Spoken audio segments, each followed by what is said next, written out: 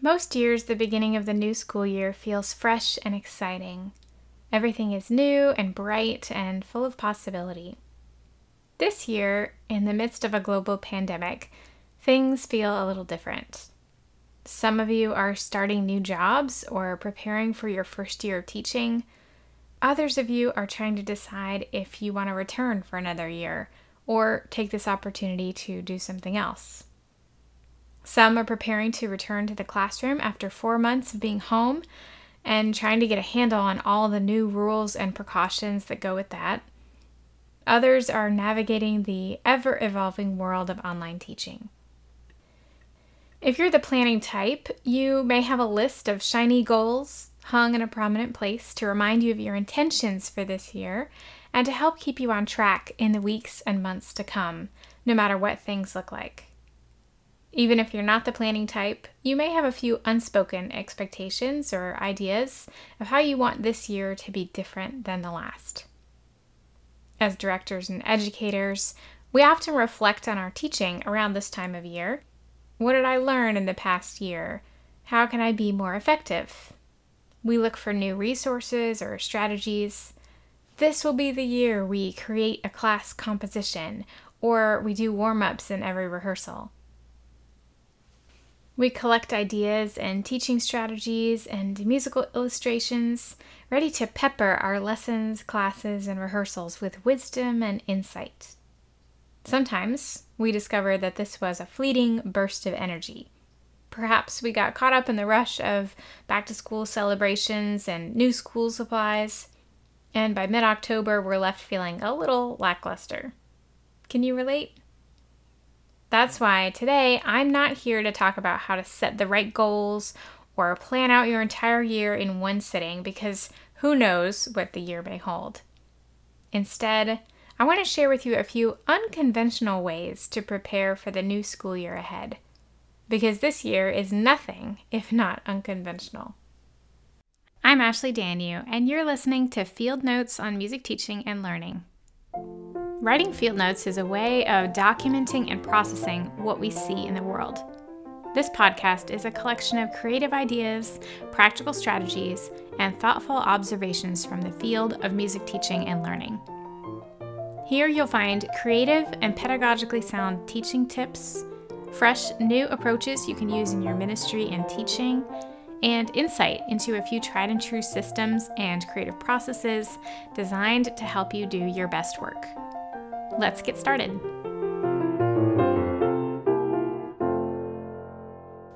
Number 1, choose one thing to let go.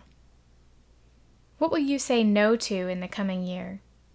This is an important question to ask ourselves. We tend to get so preoccupied by adding things in to our already full lives that we forget to make room, to create space for those good things that we want to cultivate. Saying yes to something means saying no to something else. And that's a good thing. Be intentional with what you choose to keep and hold on to and what you choose to let go in the coming year. Number 2, choose one thing to simplify. What's one thing that felt overcomplicated or challenging last year, global pandemic aside? How could you simplify the process this year? Maybe it was planning and making decisions about music. Maybe it was organizing an event. Maybe it was a teaching workflow. Whatever it is for you, spend some time thinking through all the steps you took. Write everything down and study it, looking for ways to eliminate or combine steps, cut back, or streamline things. Number 3, choose one thing to energize. What is one thing you want to invest your time and energy in this year? What do you want to do more of? Maybe it's learning a new technology or developing a new creative approach to introducing a new concept or skill. Maybe it's a new and improved workflow that simplifies your weekly rhythm in some way. Think about what this might look like. Number 4, choose one thing to savor. In our fast-paced world, we don't always take the time to fully appreciate and enjoy things like we used to. Until the great quarantine of 2020, that is. The extra time at home this year and the unexpected space in our calendars has helped us notice things that we may not have paid much attention to in a while. We've spent more time with our families, explored some new creative hobbies, and tried new recipes. We've gone for more walks and spent more time outdoors. As we begin a new school year and develop new routines, what's one thing you want to really savor this year? How can you be intentional about slowing down and being present so you can fully appreciate these moments when they happen? Number 5, choose one thing to prioritize. What do you want to focus on this year? What is your greatest priority, personally and/or professionally? Maybe it's daily exercise, or getting an article published, or setting and keeping healthy work boundaries.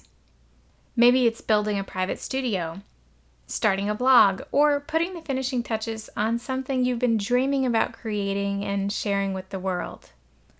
What will it look like to prioritize this? Number 6, choose one thing to explore.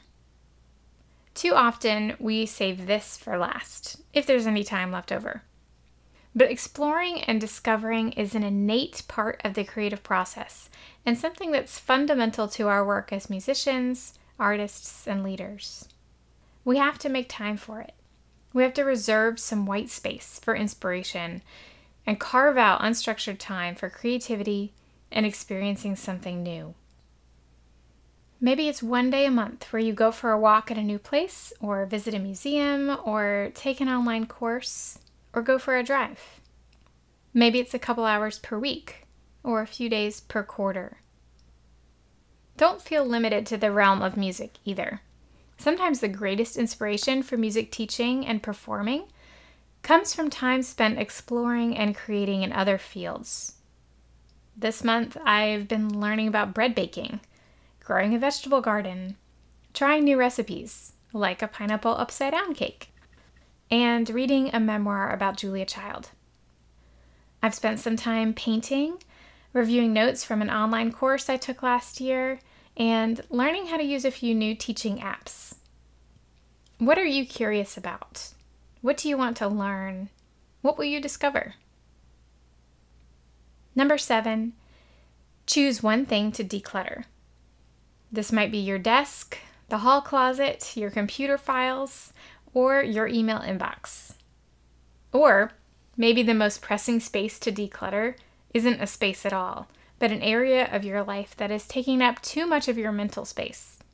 Social media, anyone?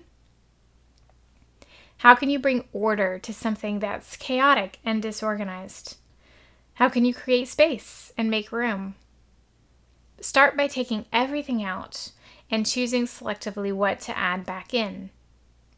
Cal Newport talks about this in his book, Digital Minimalism. How can you filter out the noise and commotion that crowds our thoughts on a daily basis? Set healthy boundaries. Be intentional with how you spend your time, guarding your mind from the barrage of information and media and scrolling.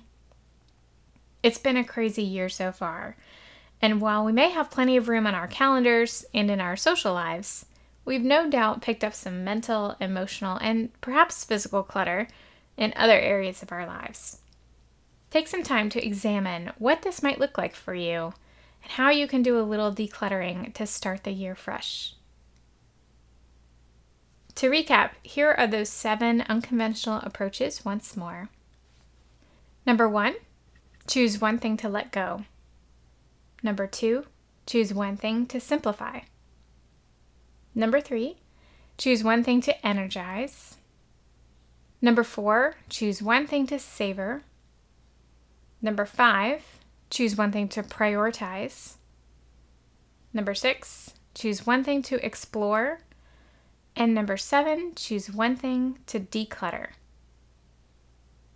I hope these unconventional approaches help you find your focus in this new school year and live and work with intention, no matter what the next few months may hold. I'd love to hear from you.